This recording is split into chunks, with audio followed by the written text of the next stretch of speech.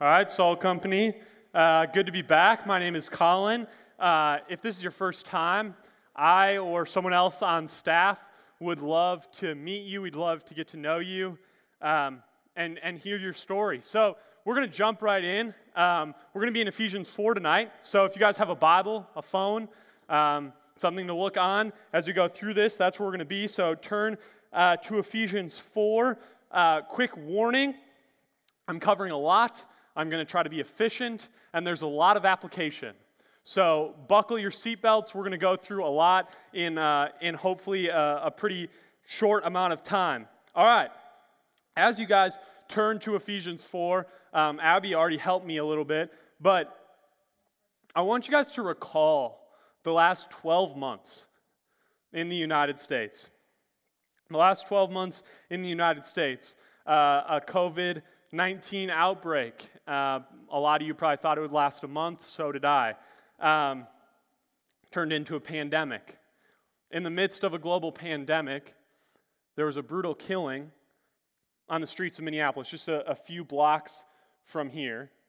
And then between a global pandemic and racial tensions, there was an election. Right? Are you guys with me? I mean, are you guys this has been a lot. It's been a long stretch. I don't know if you guys are feeling that with me, and I feel like our country is divided.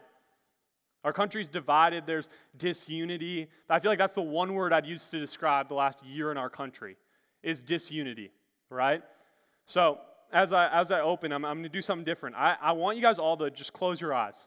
Close your eyes, and I just want you guys to imagine a different world with me. Imagine a world where every person had value, and not just value they earned, but value that was given to them.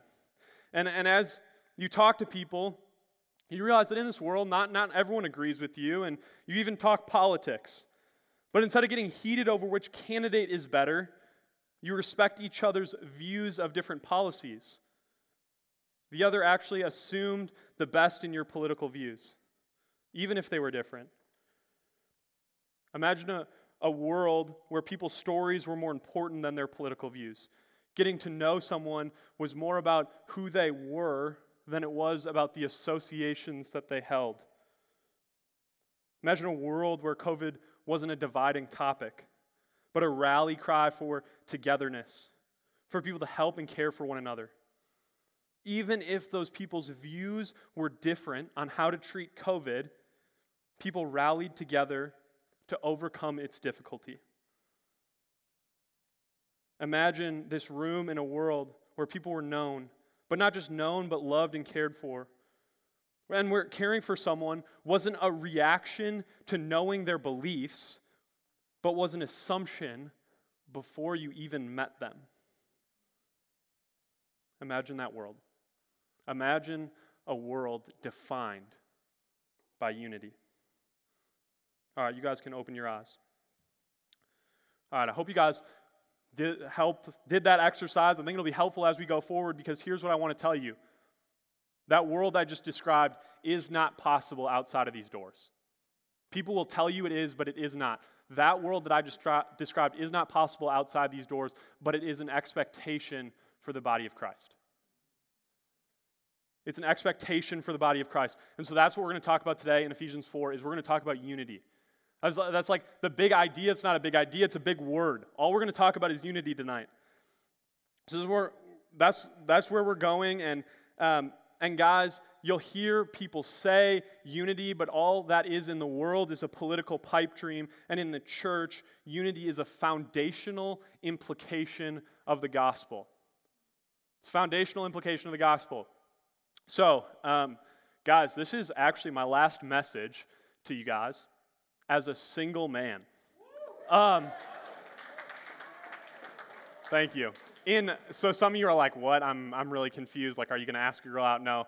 I did that a couple of years ago, and Rachel is going to become my wife in 22 days. So I'm very excited. 3 weeks from tomorrow, we're getting married. But all right, bring it back. Rachel's somewhere over there because that's where it is, I'm guessing. But, oh, right there. Anyways, it's just Josh.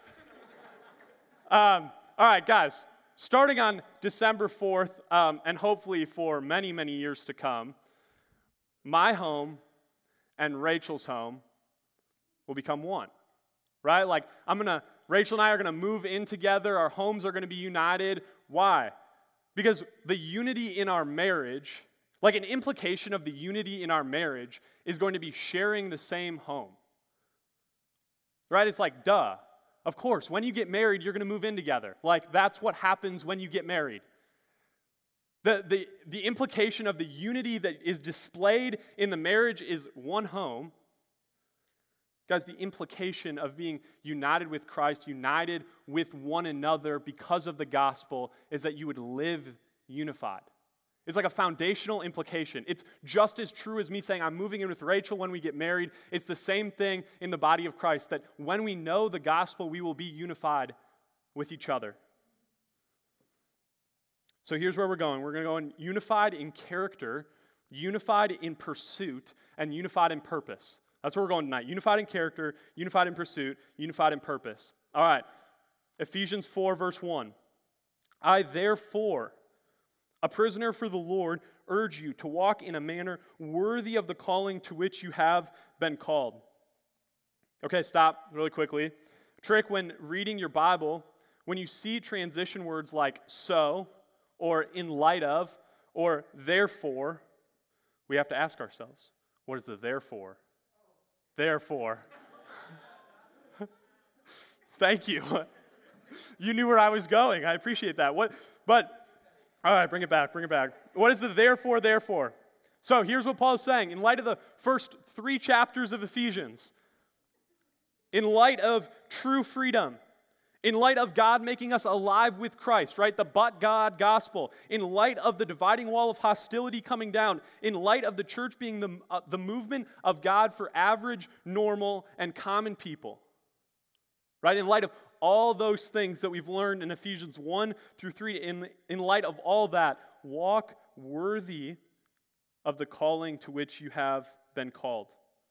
So what does it mean to walk worthy, right? Really quickly, I don't want you to misunderstand what Paul's saying, because I think a lot of people do. So this can be confusing because it's almost as if he's saying, live worthy so God puts a call on your life. Right? That almost seems like that's what he's saying, but this is actually what Paul's saying. He uses this verbiage other places in the New Testament. He's saying, live your life as a worthy response to the call that's already been put on your life. Live your life as a worthy response to the call that's already been put on your life. So this should make us all unified in character. Unified in character. Okay, let's go on to verses 2 and 3. He's gonna unpack this. With all humility and gentleness, with patience, bearing with one another in love, eager to maintain the unity of the Spirit in the bond of peace. So what is a worthy response to the call God's put on your life? Humility, gentleness, patience, bearing with one another in love, and eager to maintain unity. So I don't know about you, but that seems a little anticlimactic. Live a life as a worthy response to the call God puts on your life. Be humble. In other versions, it says, be lowly. We don't even put a good connotation to that word, right? It says, be lowly. Like, this isn't the response I want to have. This isn't the response I often do have. Right? This isn't like the natural heartbeat of my life to be humble and to be lowly, but it is the response that we're called to have. It's the response I'm called to have. Because here's what the gospel says. Here's what the gospel says. I'm going to unpack this for you. You must know who you are. You must know who you are. That's what the gospel says. The gospel message is that Jesus loves sinners. Amen? Jesus loves sinners. And we're really quick to accept that for ourselves. Jesus loves sinners like me. What does that also mean? It means Jesus loves the sinner sitting right next to you. It means Jesus loves the sinner sitting behind you. It means Jesus loves the sinner in front of you or the sinner that's on the stage. What am I getting at? Pretty simple. Jesus loves sinners. But then we're shocked when people are sinners. We're shocked when people are sinners. Oh my gosh, he did that? Is he even a Christian? Oh, she said what? Is she a Christian?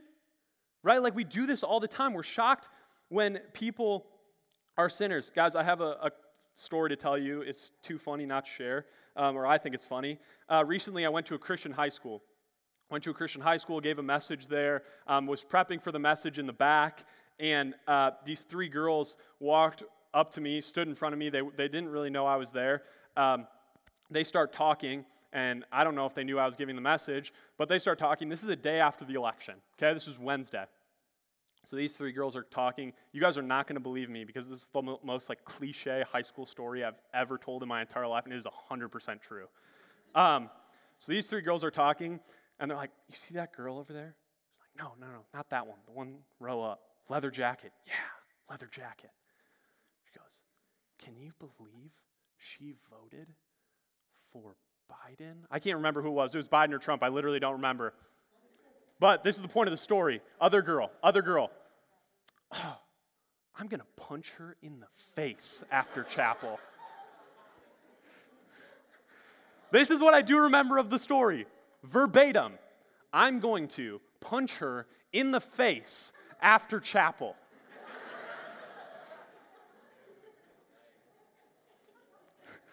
So I was a little concerned. Then I laughed. Then I forgot about it and went on stage. Later, I was thinking about this story again. I again was concerned. I again laughed to myself. And then I thought, this is where my heart is a lot of the time. That's exactly where my heart is a lot of the time. Oh, they don't agree with me? Well, I want to punch them in the face. Right? But I think that's where a lot of us actually are in our heart. So what am I doing in these moments? Am I being humble? No. Am I bearing with one another in love? No. What am I not doing? I'm not believing that Jesus loves sinners. I'm shocked that other people are sinners around me. I'm not believing one of the fundamental truths of the gospel. So by show of hands, is anyone in the room perfect? People in the front, no one in the back raised their hand. I saw kind of a hand raised, but I think you were kidding. So that means every single person in this room is in process. We're still trying to figure it out, right? Which means we as a body of Christ, as Salt Company, are still trying to figure it out. Everyone here, as an organization, we're figuring it out together. So now the question is, how can we be a Salt Company that's in process together? Right? That has to be the question. How can we be in process together? First one, if you guys need to repent or create reconciliation, do that now. Not right now, but before you leave. If it's someone in the room, do that. Don't think too highly of your views. Don't think too highly of your views. And the views that you think most highly of should be the most biblical. Like if this is the view you're going to hold, you better be able to point to it in the Bible clearly. So when I say, I know Jesus loves sinners, that is written all throughout Scripture. Second thing, it's more important how you hold your view than the view that you actually hold. It's important that you know truth. Don't hear me say that. It's important that you know truth, but it's more important how you hold your view than the view that you actually hold. Be slow to speak, and when you do, ask questions. Be slow to speak, and when you do, ask questions. And be kind. Be kind when you ask those questions. Hey, tell me more. Why do you think that? Where do you see that in the Bible? Can I understand a little more where you're getting at? Why you come to those conclusions? Help me understand. Right? And don't make your case on social media. It's funny, but people still do it all the time. Right? You guys are all on social media. You guys all make your case on social media, or a lot of you. Some of you are like, I don't make my case on social media. I just comment on other people's cases on social media. Don't. I've never heard of anyone who's changed their mind because of a social media post. Never. Some of you are like, I'm an argumentative person.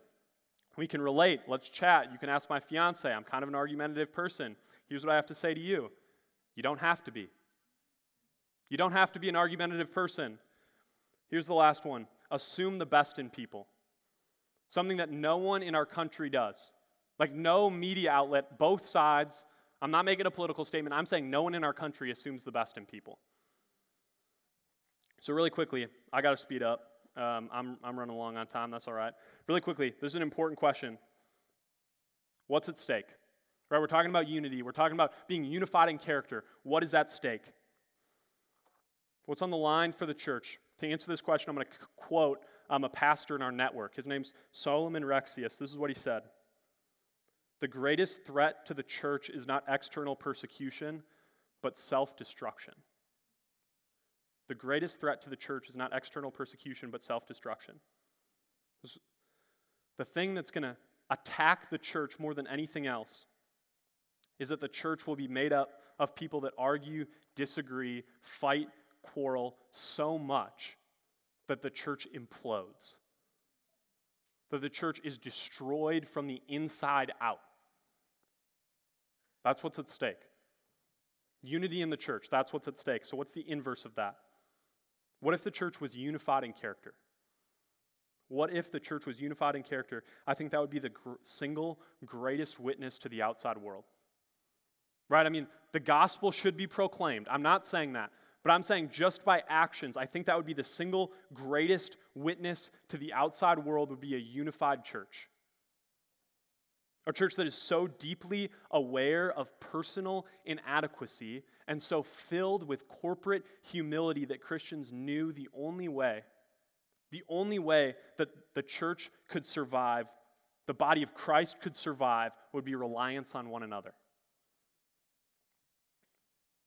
A church that's so deeply filled with the awareness of personal inadequacy and corporate humility that the only way it could survive would be reliance on one another. So what am I talking about? I'm talking about a unified pursuit. Pursuing the same thing.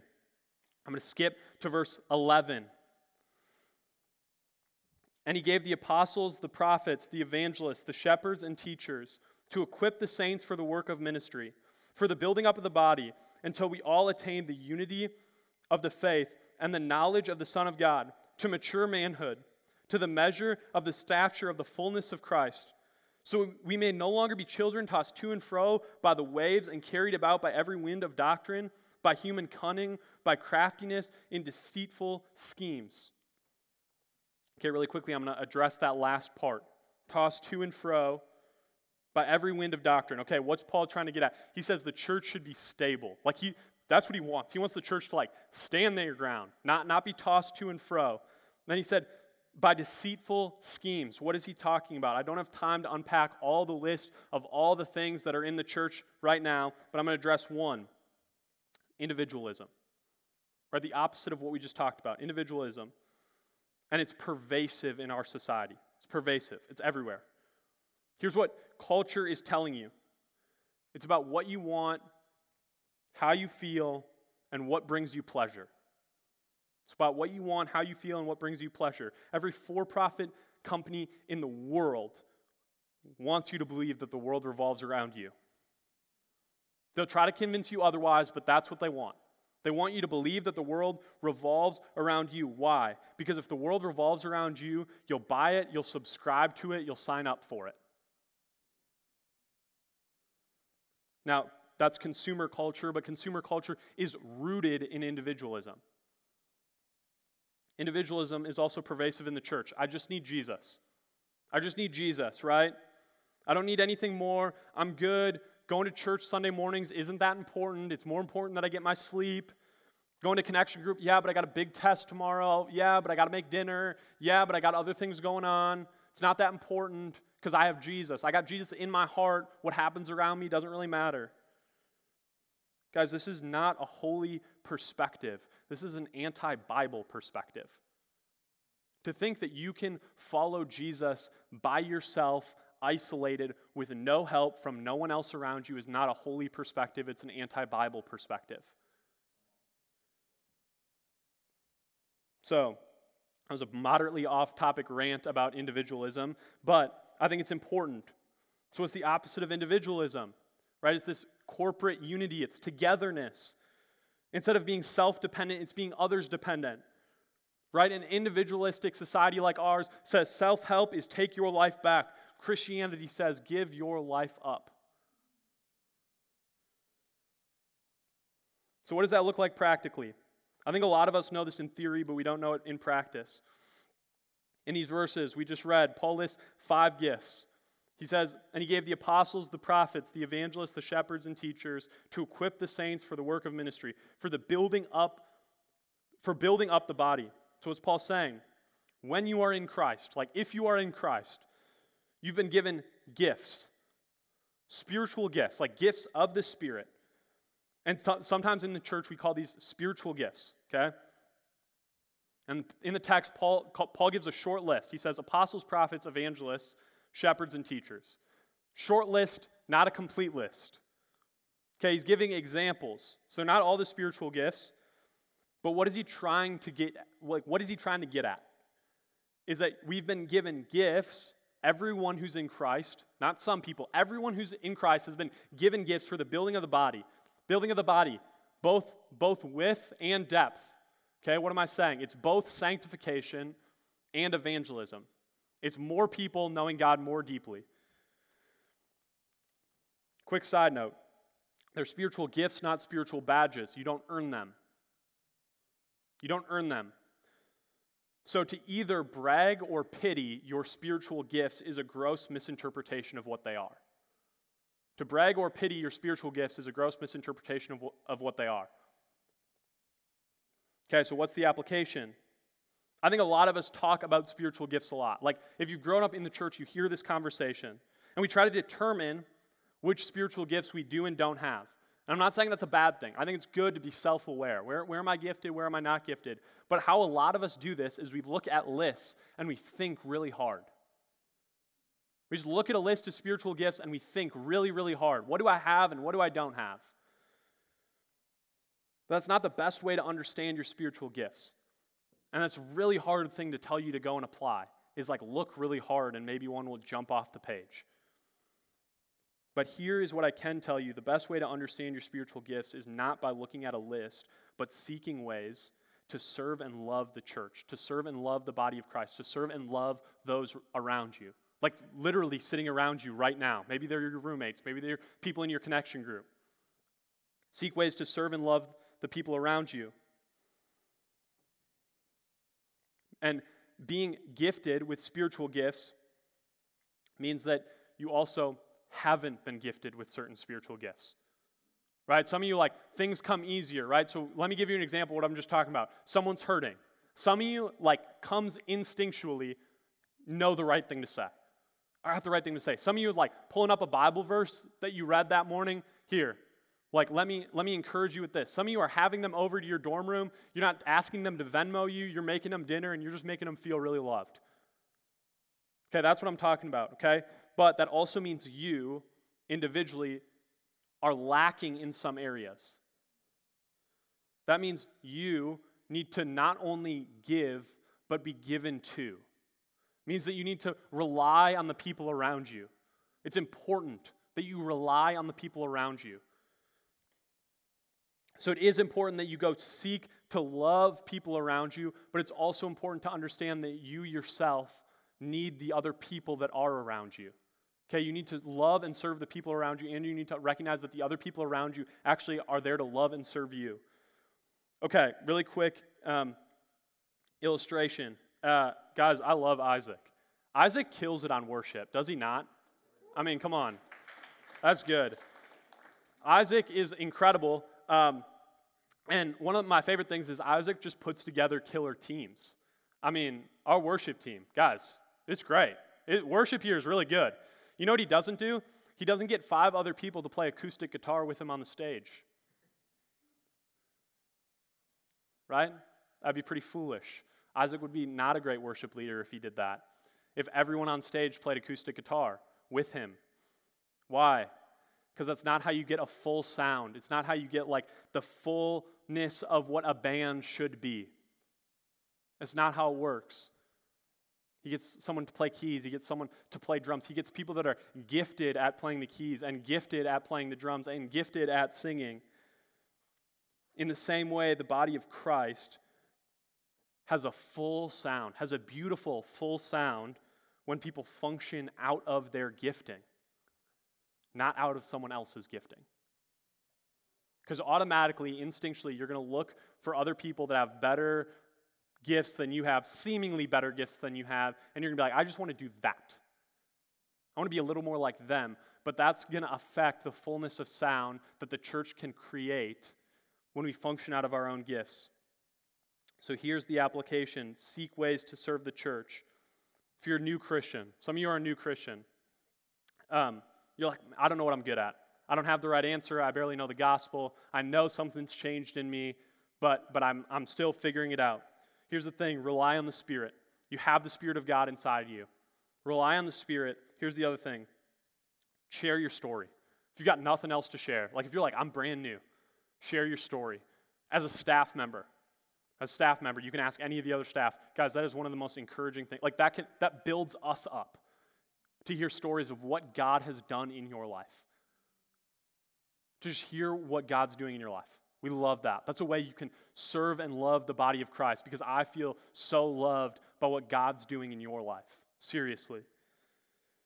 Don't criticize. We're dependent on one another. Don't criticize. Don't criticize individually and don't criticize corporately. Be really slow to criticize. We need each other. Like if you see a gap in an organization or a gap in a friend group, maybe it's because you're meant to fill that gap, not expose the gap. Maybe you're a part of the body to fill the needs that you see, not to tell everyone else around you the need that you see.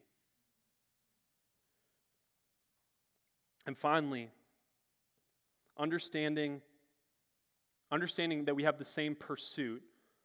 In order to understand that we have the same pursuit, we have to understand that we have the same purpose. The same purpose, and that is unity with Christ. Right? The underlying principle of having a unified character and a unified pursuit is that we have a unified purpose. And the only way that we can have those things is if we have a unified purpose. So we're going to go back to verse 4 to 6. There's one body, one Spirit, just as you were called to the one hope that belongs to your call. One Lord, one faith, one baptism, one God and Father of all, who is over all, through all, and in all. So at the beginning of the message, I said that being unified in the world is impossible. Right? Being unified outside these walls, like in society today, is impossible. Why did I say that? Is it true?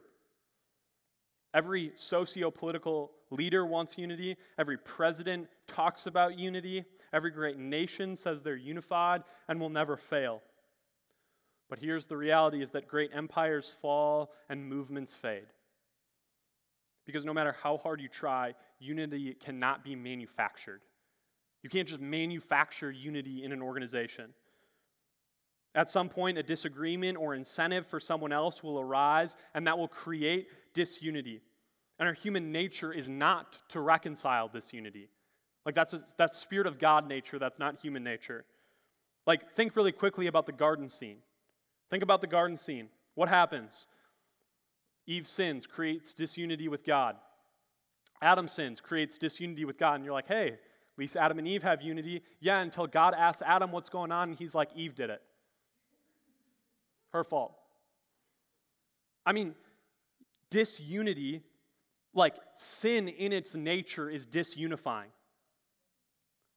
And Satan loves the weapon of disunity and uses it all the time. But still, every once in a while, we see glimpses of unity in our world.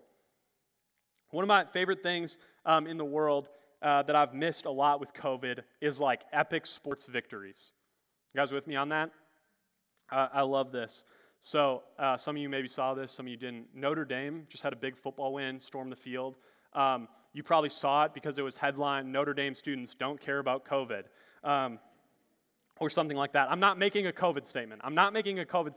But here's what I am saying is my heart smiled just a little bit. because I love like the underdog, storm the field, storm the court mentality. I remember in college, last basketball game my senior year, we beat Purdue. Everyone in Williams Arena stormed the court. It's awesome. Penn State last year, for some of you, stormed the field. It's awesome. And if you've never been a part of one of these events, you can imagine it, right? You can imagine like hype, amazing. Everyone's like, yes, this is the best thing that's ever happened, which is maybe an exaggeration, but it's fine.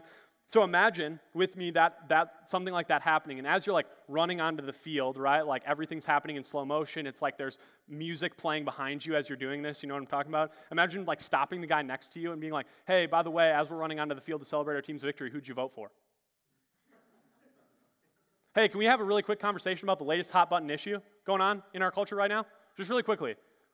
We'll celebrate in just a sec. Let's just have this quick conversation. Of course not.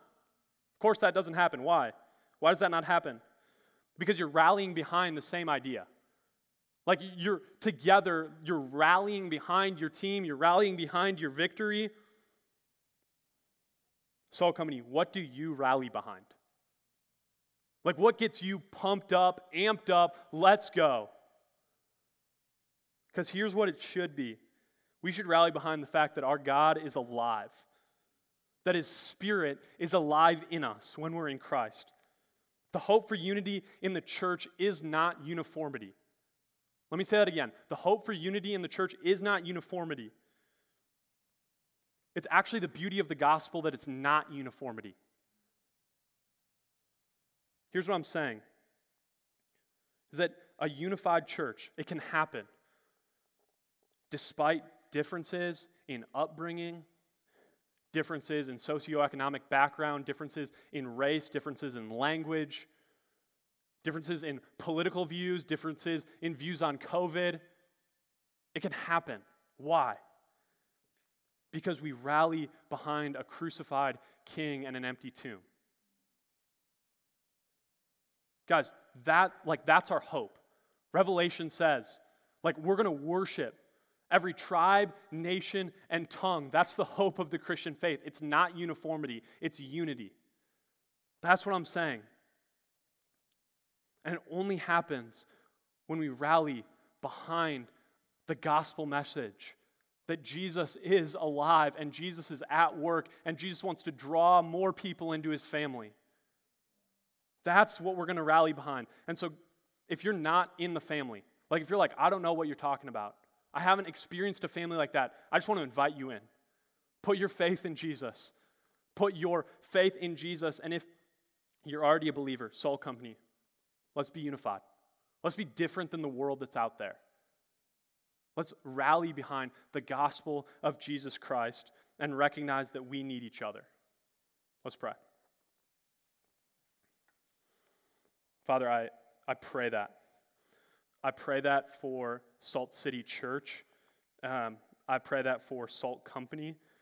I pray that for these students' connection groups, discipleship groups, that they would pursue unity, that they would pray for unity, that they would think about unity, that they would repent of ways that they don't run after unity, that they would be reconciled to one another, and that they would see that one day, Jesus, we're going to stand in your presence and sing worship, praises to you, and we're going to look to our right, and the person to our right won't look the same as us, and the person to our left won't look the same as us, and we'll speak a different language, but we'll be worshiping the same King.